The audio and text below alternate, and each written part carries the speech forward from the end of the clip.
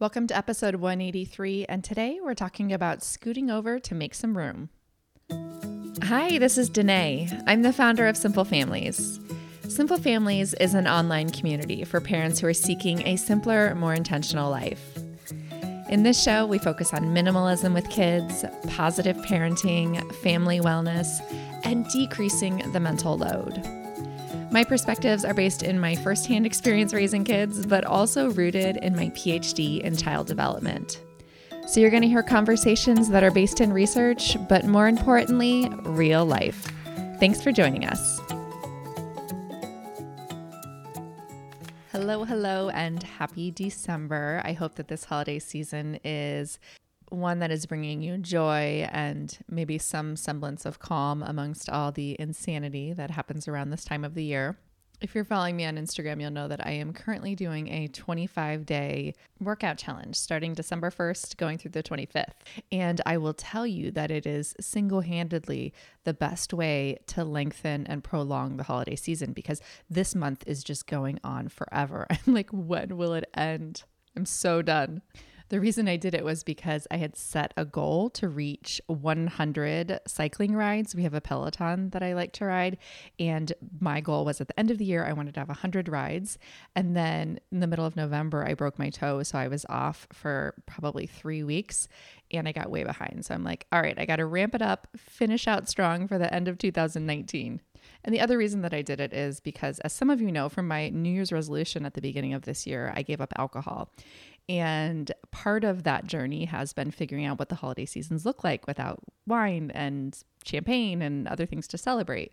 So I've put in a little bit more exercise to help fill in any of those gaps, which I'm not really even feeling that heavily anymore. Next week, I'm talking with Brooke Conley, who was on the podcast last year before I decided to give up alcohol. And we talked a little bit about this concept and idea of giving up alcohol when you're not an alcoholic and how it can be a strange concept for many of us, including myself. So I'm just wrapping up that year now, very soon in the next week or two. And I'm going to be sharing all the details of that next week when I chat with Brooke. I also want to be sure that you caught the short form episode yesterday. Starting in 2020, I'm going to be adding a second episode each week where I have a shorter episode and I cover a question from an audience member and I share something simple that I'm loving, maybe a concept or a book or a product, whatever it might be. So if you didn't catch that yesterday, go back and listen to that episode 182. I'm answering the question, how do we handle Santa? And I'm also sharing my something simple for the week. So starting off in January, that'll be a weekly occurrence, and I hope you enjoy that. Now, before we get any further, I want to do a quick word from today's sponsor. The sponsor for today is Native. I always get really excited when a potential podcast sponsor contacts me about working with the show, and it's something that I'm already using and loving. And Native, the sponsor for today, is absolutely one of those things. So I had dabbled in natural deodorants for years and gave up multiple times. And my husband discovered Native and it was working for him. So I figured, well, if it's going to work for a man, might as well work for me, right? Give it a try. And much to my surprise, it has worked for me and I've really loved it. I like, of course, that it smells good. The lavender and rose is my favorite scent. But I also like that it's made with simple ingredients, things that I know. I highly recommend that you check it out. For 20% off your first purchase, go to nativedeodorant.com and use the promo code SIMPLE at checkout. Again, for 20% off your first purchase, go to nativedeodorant.com and use the promo code SIMPLE at checkout. Circling back to today's episode, I am chatting with Heather Avis. Heather is a working mom of 3, and she's the author of the book, Scoot Over and Make Some Room. All 3 of Heather's children came to her through adoption, and 2 of them have special needs. They have Down syndrome. Heather's book and her voice has really inspired me to want to scoot over and make some room for special needs families in my own life and encourage you to do the same. Heather and I are starting the conversation off today talking about idealization in parenthood because this isn't the family that Heather had dreamed up as a little girl. She never dreamed that she would be adopting. She never dreamed that she would be a special needs parent. And so often our life takes a very, very different course than we ever thought it would. And it can turn out so much better as a result. But the core of this conversation really comes with asking Heather, how can we make inclusion the norm within our society? How can we raise kids to appreciate the differences in one another? How can we help our kids see the amazing benefits in befriending people who look and act differently from us? And if you're a parent, you know that sometimes it can be a little bit uncomfortable. You want to do all the things and you want to say all the right things, and your intentions are in the best of places. So whether or not you have a child with special needs in your family, your immediate family, your extended family, your neighborhood family, I think you're going to appreciate and love this episode. And I can only hope that it inspires you to scoot over and make some room for children and families who look different than your own. This is episode 183, and if you want to find links to what Heather and I are talking about or links to get in touch with her, you can find those in the show notes. Go to simplefamilies.com/episode 183. Thanks so much for tuning in. Hi, Heather. Thanks so much for taking the time to talk with me. Hi, Danae. Thank you for having me. You're welcome. So I just recently finished your book, Scoot Over and Make Some Room, and I really enjoyed it. Now, this is your second book, right? This is my second book, and let me say thank you for reading it. I know that I wrote a book, now twice, put it in the world, but every time someone tells me they read it, it's just like, whoa, awesome. Thank you. Yes. And I feel like I know a little bit or a lot about your story now, but could you tell my audience just a little bit about who you are and who your family is? Definitely. So the first book I wrote is called The Lucky Few, and it's a memoir. And so I will give you, it's an entire book, and I will give it to you in a couple of minutes. My husband Josh, we've been married for 17 years now. We have 3 kids. All 3 of them came to us through adoption. So I struggled with infertility for years, and adoption was not our first plan or choice. It kind of happened to us in all the best ways. And our oldest daughter, her name is Mason, and she is 11 now. She came home at 4 months old, and she has Down syndrome. And when she came home, she had a congenital heart defect and a very serious lung condition that we were told was incurable. We were told she wasn't going to live very long. And again, it's a very long story, but at one point, the cardiologist, before we said yes to adopting her, her cardiologist said, she may live to be as old as 5, maybe 8. That's how severe her health issues were, which were totally, mostly unrelated to Down syndrome. She just also had all these health issues. So, as an 11-year-old, she is totally healthy, no health issues. She's just an incredible little miracle. And That's then amazing. it is. She's amazing. And just such a testament to like babies are born with certain ideas and conditions, and that the medical community, and not all, and I'm not trying to talk down about the medical community, but there's this like, your child will only amount to fill in the blank. And it's like, wait a second, this is a tiny human. Who can determine what this tiny human will amount to? So, our middle daughter, Truly Star, she is now 8 years old. She came home a week shy of 6 months old. She does not have any disabilities or special needs. She is Guatemalan and African American, and my husband and I are Caucasian. Our other 2 are also Caucasian. So she's the only girl in the family with brown skin and curly hair. And then our son, August, he is 5. He'll be 6 in December, and he also has Down syndrome. We found out about him while his birth mother was 7 months pregnant, and we got to be with her those last couple of months in certain ways, and got to be at the hospital the day he was born. And he also had a congenital heart defect that's been resolved, and he's totally healthy. And we live in Southern California. They were all born in Southern California. And that's where we live now. And my husband and I run a social awareness brand called The Lucky Few, with an emphasis on creating a more inclusive world for all of us. And that's in a nutshell. There it is. Great.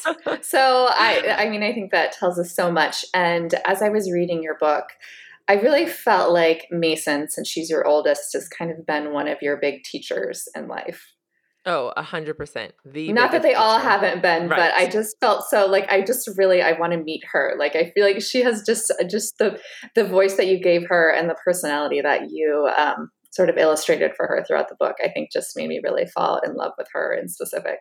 Oh, I love it. Yeah, no, it's for sure as the oldest. And even having 2 kids with Down syndrome, she's 11 and August is 5. And I have a podcast called The Lucky Few Podcast where we talk about Down syndrome specifically.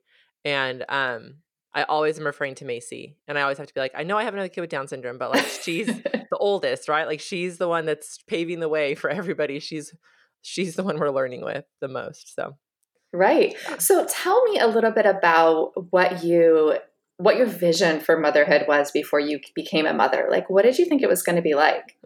Oh gosh, I had a really great, very clear vision. I first of all, I always wanted to be a mom. That was the thing I wanted to do. So I was raised in a very healthy 2-parent home with a stay-at-home mom, and her being a stay-at-home mom is not why our family was healthy. You can have a very healthy family with 2 working parents, but that was my reality and my experience, and so that felt like that's what I want to do. And so I was going to get married. We were going to have. I wanted 3 kids. That was always the number. I wanted them all before 30. Um, and we got married really young. I was 20 years old when we got married. So I loved the idea of like being 37, having 3 kids, like being done with kids by then. And they would all be healthy. They would all be, quote, normal. And they would look like my husband and I. And that was the plan. And I'd stay home and we would do play dates and whatever. I mean, it was just like the easy, normal plan. Not that motherhood's easy, but it seemed easy, normal, and nice. Right. And you talk especially in the beginning of your book, about how you sort of had these preconceived notions about working moms and Mm. the age old working mom versus stay at home mom debate. And I've talked about this a lot on the podcast too. And it's something that I had because I was mostly a stay at home mom in my early years of motherhood. And now I would consider myself more so a working mom, even though I do work from home. And I feel like I had all those same feelings.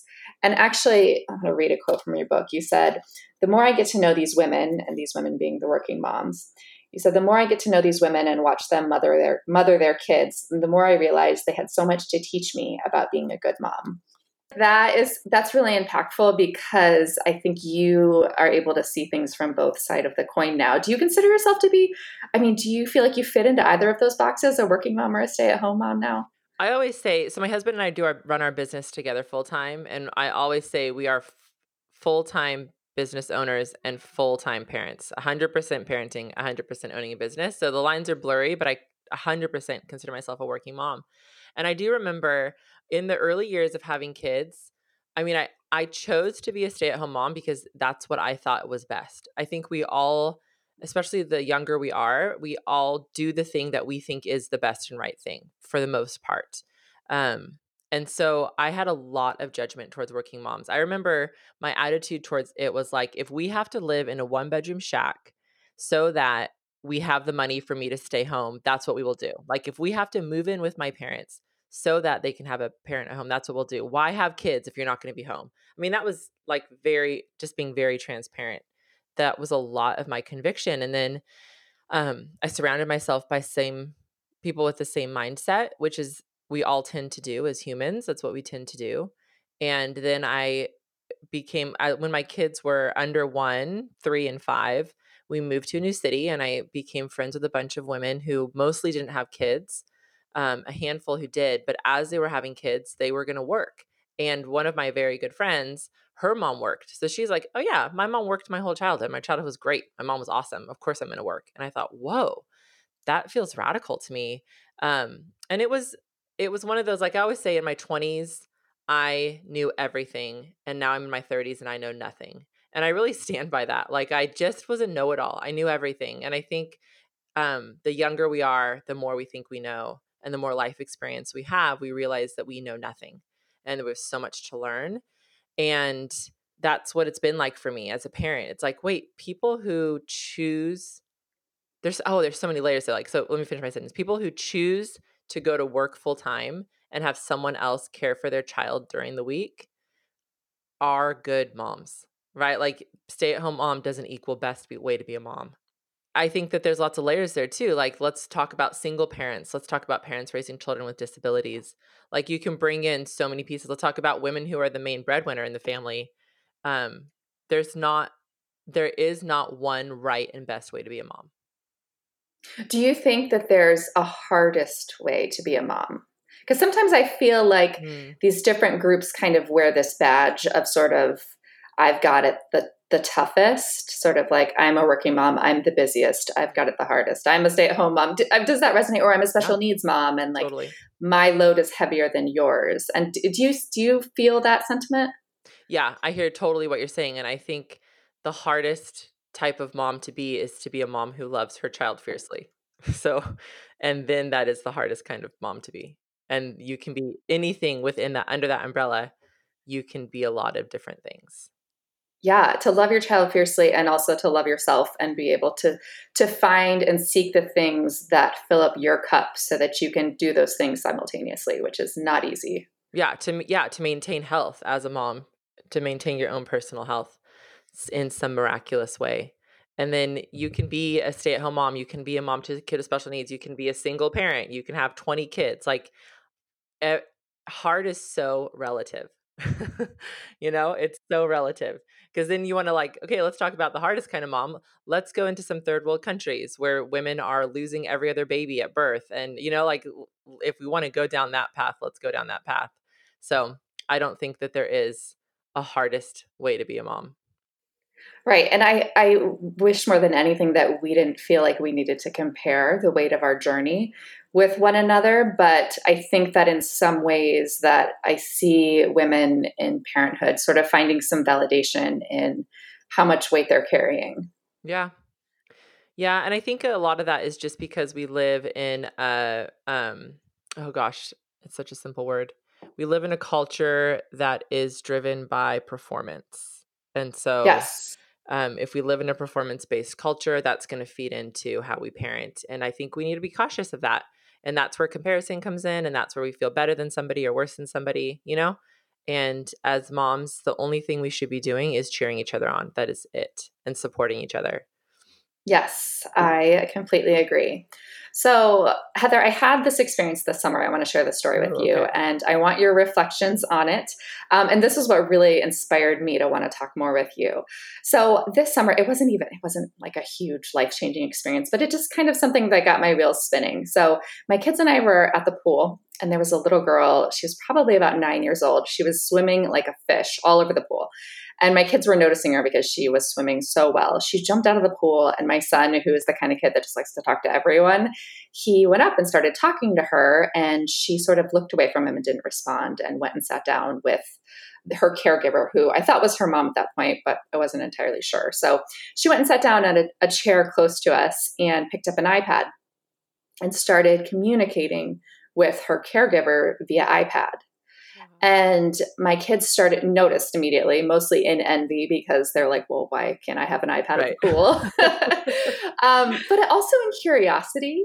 Mm-hmm. And I was sort of torn because my gut tells me that my son tried to talk to her, and I want him to be able to talk to her. And I don't want to tell them to look away. Mm-hmm. And so I felt so what I ended up doing was I took my son over and I approached her and started to talk to her and her caregiver, and just asked for them to explain a little bit about her iPad, and just asking some just normal questions about herself, like what her name was and how old she was. And she started talking to us with her iPad, and it was great. And I think it was a really cool experience for my kids, which honestly, I don't feel like my kids were to them, like she was just another kid who was she just had a new way of talking, which they thought was pretty cool. But I find that I'm a little bit uncomfortable in those situations, mostly because I'm worried that I'm going to say the wrong thing. Mm-hmm. Yeah. And I mean, I feel like I'm not alone in this. Mm-hmm. Like in the world that we're living in today, I think that there's this push to be so politically correct all the time that it's almost scary to even talk. Yeah. I run a homeschool group, and we were doing this activity where we collected feathers and we glued them onto brown paper the activity in the book was called headdresses. So I said, we're going to make nature headdresses. And one of the moms private messaged me and was like, hey, can we call them something else other than headdresses? And then all of a sudden I panicked, and I was like, oh my gosh, headdresses is offensive. I didn't even know it was offensive. What else in my life am I doing that's offensive that I don't know? So now I feel like I'm in this position where I'm always on guard of saying the wrong thing. I'm worried about using the wrong words. I'm worried about asking her about her disability instead of asking her about her strengths, or, I just want to say all the right things, and I don't want to say anything that could in any way be hurtful. Does that resonate at all with you? Oh my gosh. Do you get that much? I've got so much to say. Okay, great. Bring me all your answers. And not that I have the answers, but just Right. from my experiences. I think so. Let's go back to the pool, and then I want to talk about the headdresses thing too. But I think that what you did is like exactly what I would coach someone to do as someone who has a child with a disability, 2 children with disabilities, and has been in those experiences many times. I think when we are very uncomfortable, and the truth is we are uncomfortable with the things that we don't know and understand, that is just that's being a human. And that's okay. Like, I think everyone needs permission to feel uncomfortable. It's okay to feel uncomfortable. And even when you're talking to your kids about being around people with disabilities or people who are significantly different than them, and as they're older, the older they get, the more uncomfortable they'll be, which is why it's really imperative to start the conversation from day one, like to start the posture and the culture of difference in your home from the beginning.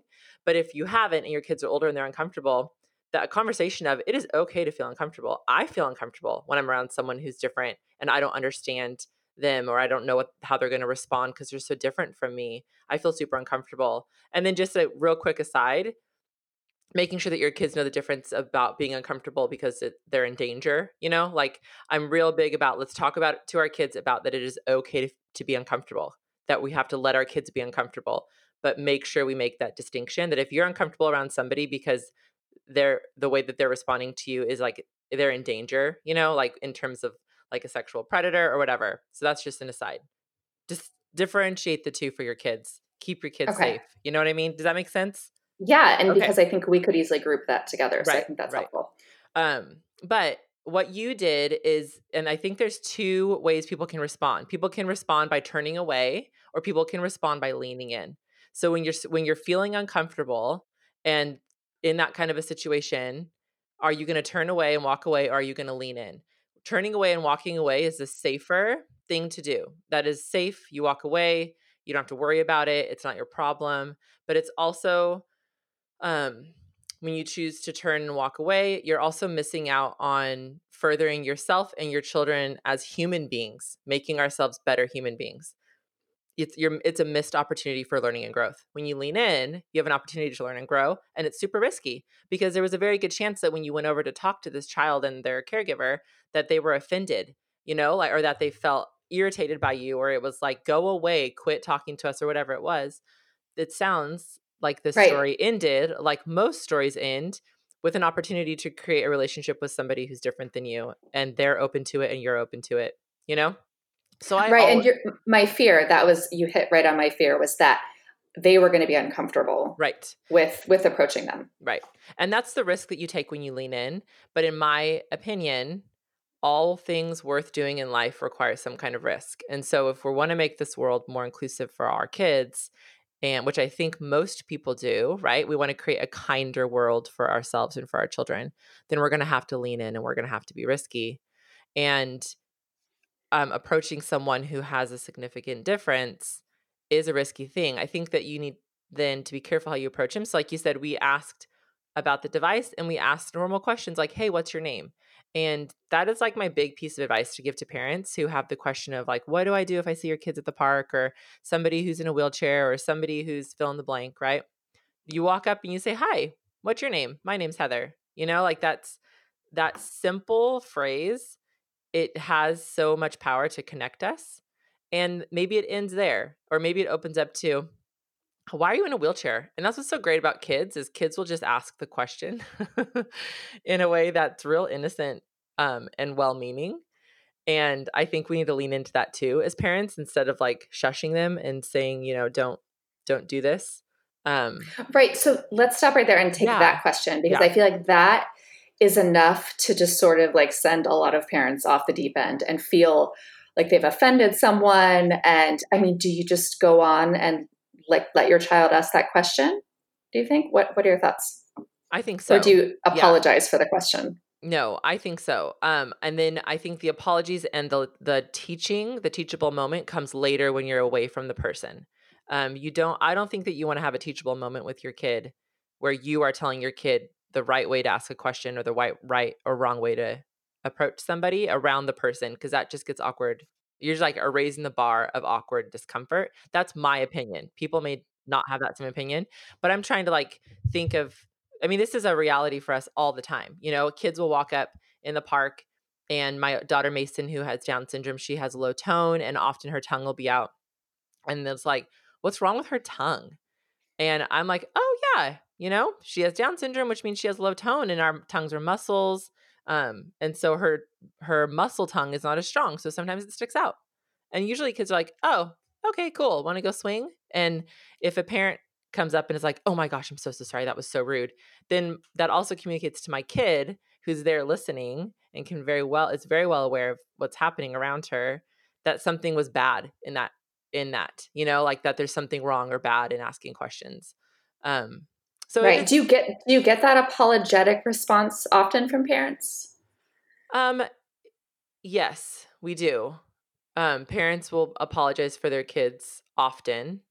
And I mean, I get it. I do the same thing. I'm trying to think of examples, but I mean, I do a similar thing. I think that again, like I said, I'm repeating it a little bit, but when you create a foundation of difference in your home, um, then when your kids step out of the home, the interactions with people who are different are going to go much more smoothly. So like, let me give you an example. So if in your home you have you have a variety of toys who look different, um, the books that your kids are reading are diverse in ability and race and gender, and the heroes of the book have a disability, or the heroes of the book are a different race. You're watching shows where that's the case, and you're not just creating a homogeneous feel within your home, but you're creating a diverse, inclusive feel within your home, then kids are going to talk about differences. So we have a book where the main character has limb differences and is in a wheelchair and missing an arm. And so then it's like when I open that page and there's a picture of this girl who's the hero of the story, so it's not like we pity her, then my kids are like, what happened? So we've had that conversation. So when we leave our home and they see someone, it's like, oh yeah, that's like that character Emma from the book. So we have the power and the tools to set our kids up for success in these spaces. We just have to be very intentional about it. And then a quick story about that. So differences are evident in our home. It's just the fabric of who we are. And our kids, that's all our kids know. But we talk about it a lot, and we talk about our differences. And my middle daughter, Truly, from 2 years old, is bringing up the fact that she's the only one in the family with brown skin, or she's the only one in the family with curly hair. And we have these conversations, and the foundation of our home is, yeah, everybody's different, babe. And that's what makes the world so awesome. And so when she was 4, we were at church and we passed a man and he has a port wine stain mark covering half his face. So the majority of the right side of his face had a purplish, bluish mark on it. And she's 4. So he walks by. She's never seen this before. And she just points and says, Mom, what's wrong with that guy's face? And so I could just be like, oh my gosh, I'm so sorry. That was humiliating. Truly, don't you ever do that again. But because of the foundation we've laid as a family, I was able to say, oh yeah, babe, he has a mark on his face because that's just his difference. Remember, everybody's different. And then she can go, oh, okay. And we just move on. That's just one. I think that's a really good simplified way of communicating it, that it feels non-threatening, especially if the other person is overhearing what you're overhearing the conversation. Yeah. And the person overhearing, trust me, it's not the first time. You know, like you are not the first person, or like your kid is not the first person to point at something out that's different about them. Our kids, when we walk into the world with our children, we know that we are different, right? And what we want is for people to embrace us, not to turn away from us. And part of that embrace is asking questions, is letting our kids ask questions, letting ourselves ask questions, and learning alongside each other instead of trying to separate ourselves from people who make us uncomfortable. Yes. And actually, this makes me think of a couple of months ago, we were at Starbucks and we have a book called My Dadima Wears a Sari, which is a story about an Indian grandmother that wears beautiful saris. Mm-hmm. And shortly after we read this book, we saw a Dadima wearing a sari, or a grandmother wearing a sari in Starbucks. And my daughter was just completely taken with it. And it's like, look, it's the Dedima.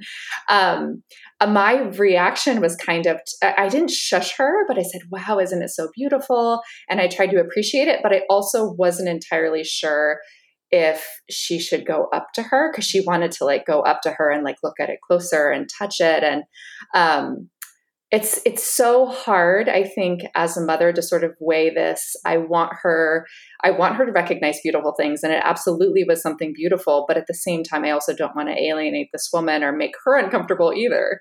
Yeah, and I feel the same way all the time. Like myself stepping into spaces, I feel the same way all the time.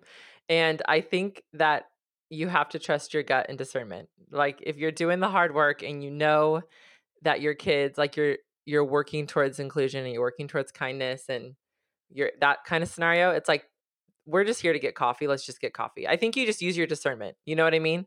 And it probably would have been great for your daughter to walk over and say, I love your sari. It's so beautiful. But, like to not do that is fine too. You know what I mean? Yeah. And like I said before, like in my ramble, that I feel I'm so fearful of saying the wrong thing. Yeah. Yeah. And I think, again, you can either lean into that and have opportunities for learning and growth, or you can step away from it and stunt your growth as a human. And so I'm all about like, let's lean into opportunities to learn and grow. And part of that is taking a risk. And we're going to say the wrong thing. But I think it's important, to check your heart and to make sure your kids know that we're not making spectacles of people who are different than us. And it is a blurry line to figure that out. Like when you see someone in public who's very different and you have questions, yeah, maybe they want to be left alone, right? And that's their right. They shouldn't have to constantly answer questions about their differences in a public space.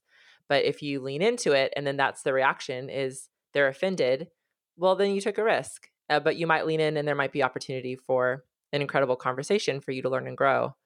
That's just my thought. Yeah. Yeah. No, I love that. I think that's really helpful. And something else that really struck me in your book was you talking about the discomfort that you felt originally. It sounds like you've worked through this, of your kids interacting with other people in public and feeling like they were bothering others, Yeah. which I feel like this kind of goes on both sides of the coin there. Yeah, I tell a story in my book about Mason asking people their names all the time in every space that we're in a way that it made me feel really uncomfortable. And so, like, for example, being in a restaurant and from the hostess booth, let's say our table's at the very end of the restaurant, Mason's going to approach most tables between the hostess booth and our booth. People are in the middle of meals, in the middle of conversations. She doesn't care. She just wants to interact with everybody. So she's asking everyone their name. And I used to hold that, like, be embarrassed, want to pull her away, want to shush her. And then I just, through a really great and healing conversation with a friend of mine, it was like, wait a second, people's reaction to my kid is not my responsibility. And Mason walking up to a table of people eating and interrupting their dinner, while it's not the social norm, it's actually not rude or terrible for her to do that. It's just different. And that's who she is. And that's what she wants to do. And she brings to the world something very different. And I don't need to squelch that. I need to let her bring it. And so that's what we do. I hold all of that very loosely. And I really have learned to celebrate her um, responding to the world in a way that is not the norm. And it takes some people by surprise, but they're either better off for it or they're annoyed. Neither is my responsibility. And what do you find is the more common response, or is it just all over the board? Oh, people love it. I've never had anybody be annoyed, like openly annoyed by it. Maybe it's like people totally engage it, like want to talk to her, but she's not really interested in talking to you. She just wants to know your name and then she's kind of moving on. Yeah. Or people just saying their name and then that's it. Then we move on. Or the third reaction is just like a side eye trying to avoid her, pretending like they don't hear her.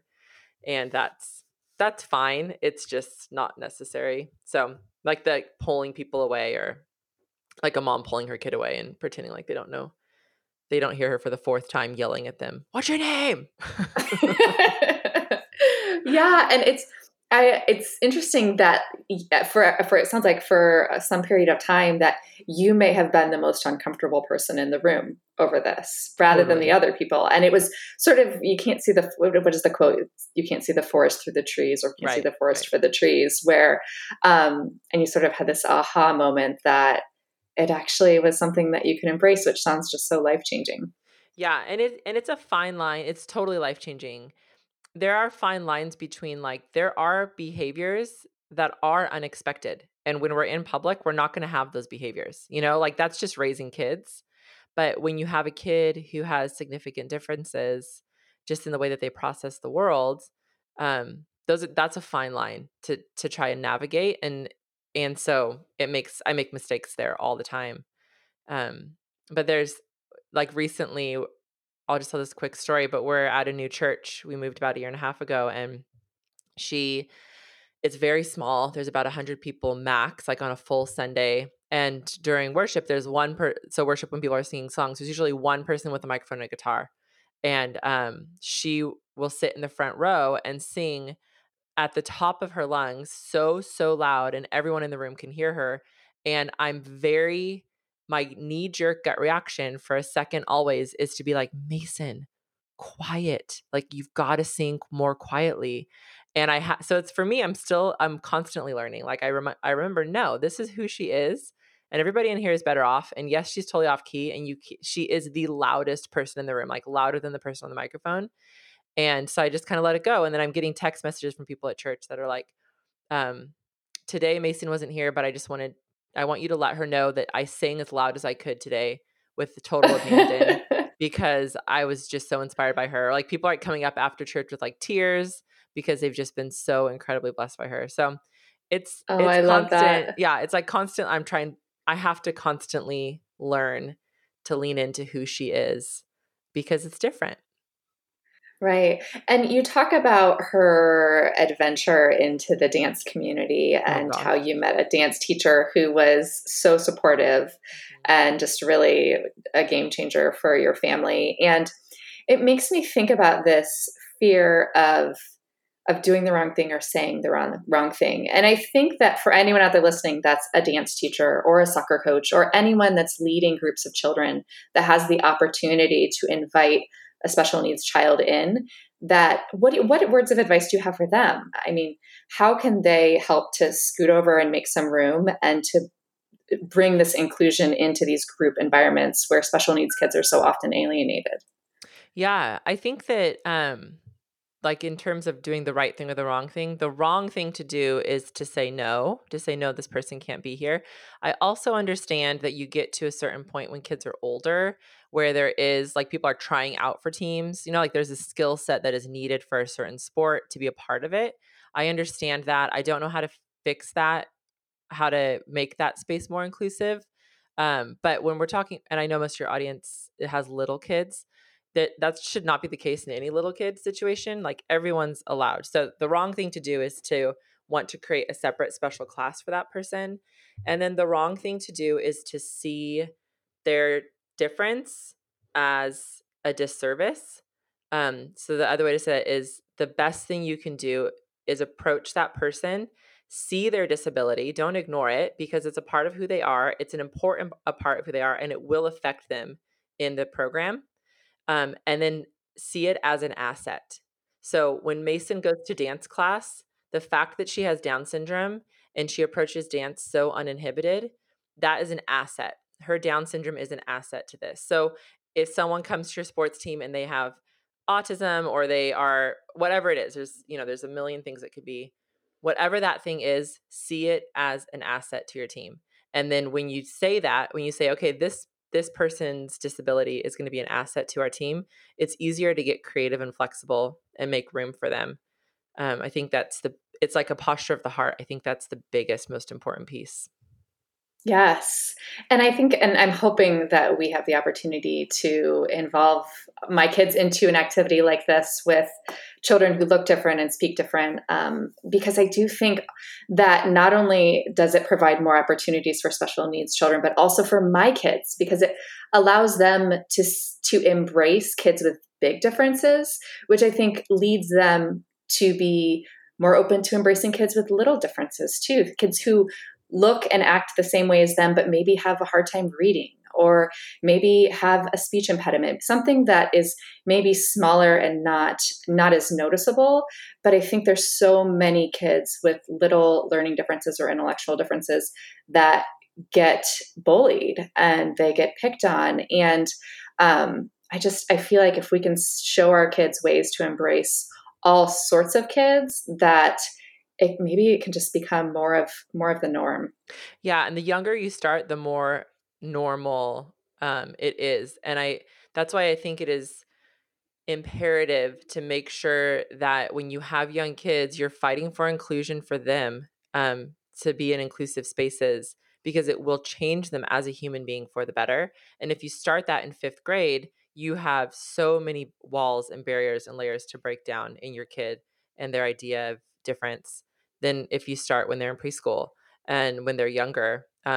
And making sure, like, I'm fighting for inclusion for my kids. I'm an advocate for inclusion, but I really encourage and believe that parents who only have neurotypical able-bodied kids should be fighting for inclusion for their kids, because their kids are going to be so much better off as human beings for their lifetime, and the skill sets they're going to gain because they know how to do life around people with disabilities who are different than them, and it's all they've known. It's just going to make them so much more qualified to do life however they're going to do it. Yes, I love that, and I think that is inspiring, and I think thought-provoking for so many of us out there, because I do think that many of us who are not raising special needs kids can easily tune out the special needs community if we're not intentional about Yes. it. You have to be super intentional, and I think that's kind of where the rubber hits the road, like it's not just going to happen to you. I get asked all the time, like, where can I find kids with disabilities for my kid to be friend with? Like, oh gosh, like, do you hear that question? That's a really strange question. However, there are resources, but it's like you're going to have to be so intentional. Do you want your kid to be a great gymnast? Then what are you doing for your kid to be a great gymnast? You're being incredibly intentional in that specific space, So if you want your kid to be super kind and inclusive, then you're going to have to be very intentional to create space in your life for people who have disabilities. Good. Okay. And I think that I'm hoping that a lot of people out there are listening. This is sort of getting the wheels spinning in their minds and thinking about ways that they can start doing this. Even if you're already doing it, maybe doing it more often, and in new ways. I'm hoping to hear from anyone listening that has had experiences like this or ideas that might be helpful to the rest of us too. Yeah, for sure. Well, thank you so much for this, Heather. This has been really great, and I've loved our conversation, and I'm hoping that lots and lots of people will check out this book, scoot over and make some room, because I think, like I said, that many of us who are not raising special needs kids, we can easily tune out the special needs community if we're not careful, and I think your book is a really good bridge for all of us to join together and to start talking about this. Awesome. Thank you. Thanks for saying that, and thanks for having me on the show. Thank you. I hope you've enjoyed this episode. If you want to stay in touch with Simple Families, hit subscribe so you get all of the latest episodes. And we are going to 2 episodes a week coming in January. You can also go to simplefamilies.com and leave your email address. The email list is the best place to stay in touch for exclusive updates, what's going on the blog, the podcast, and the community.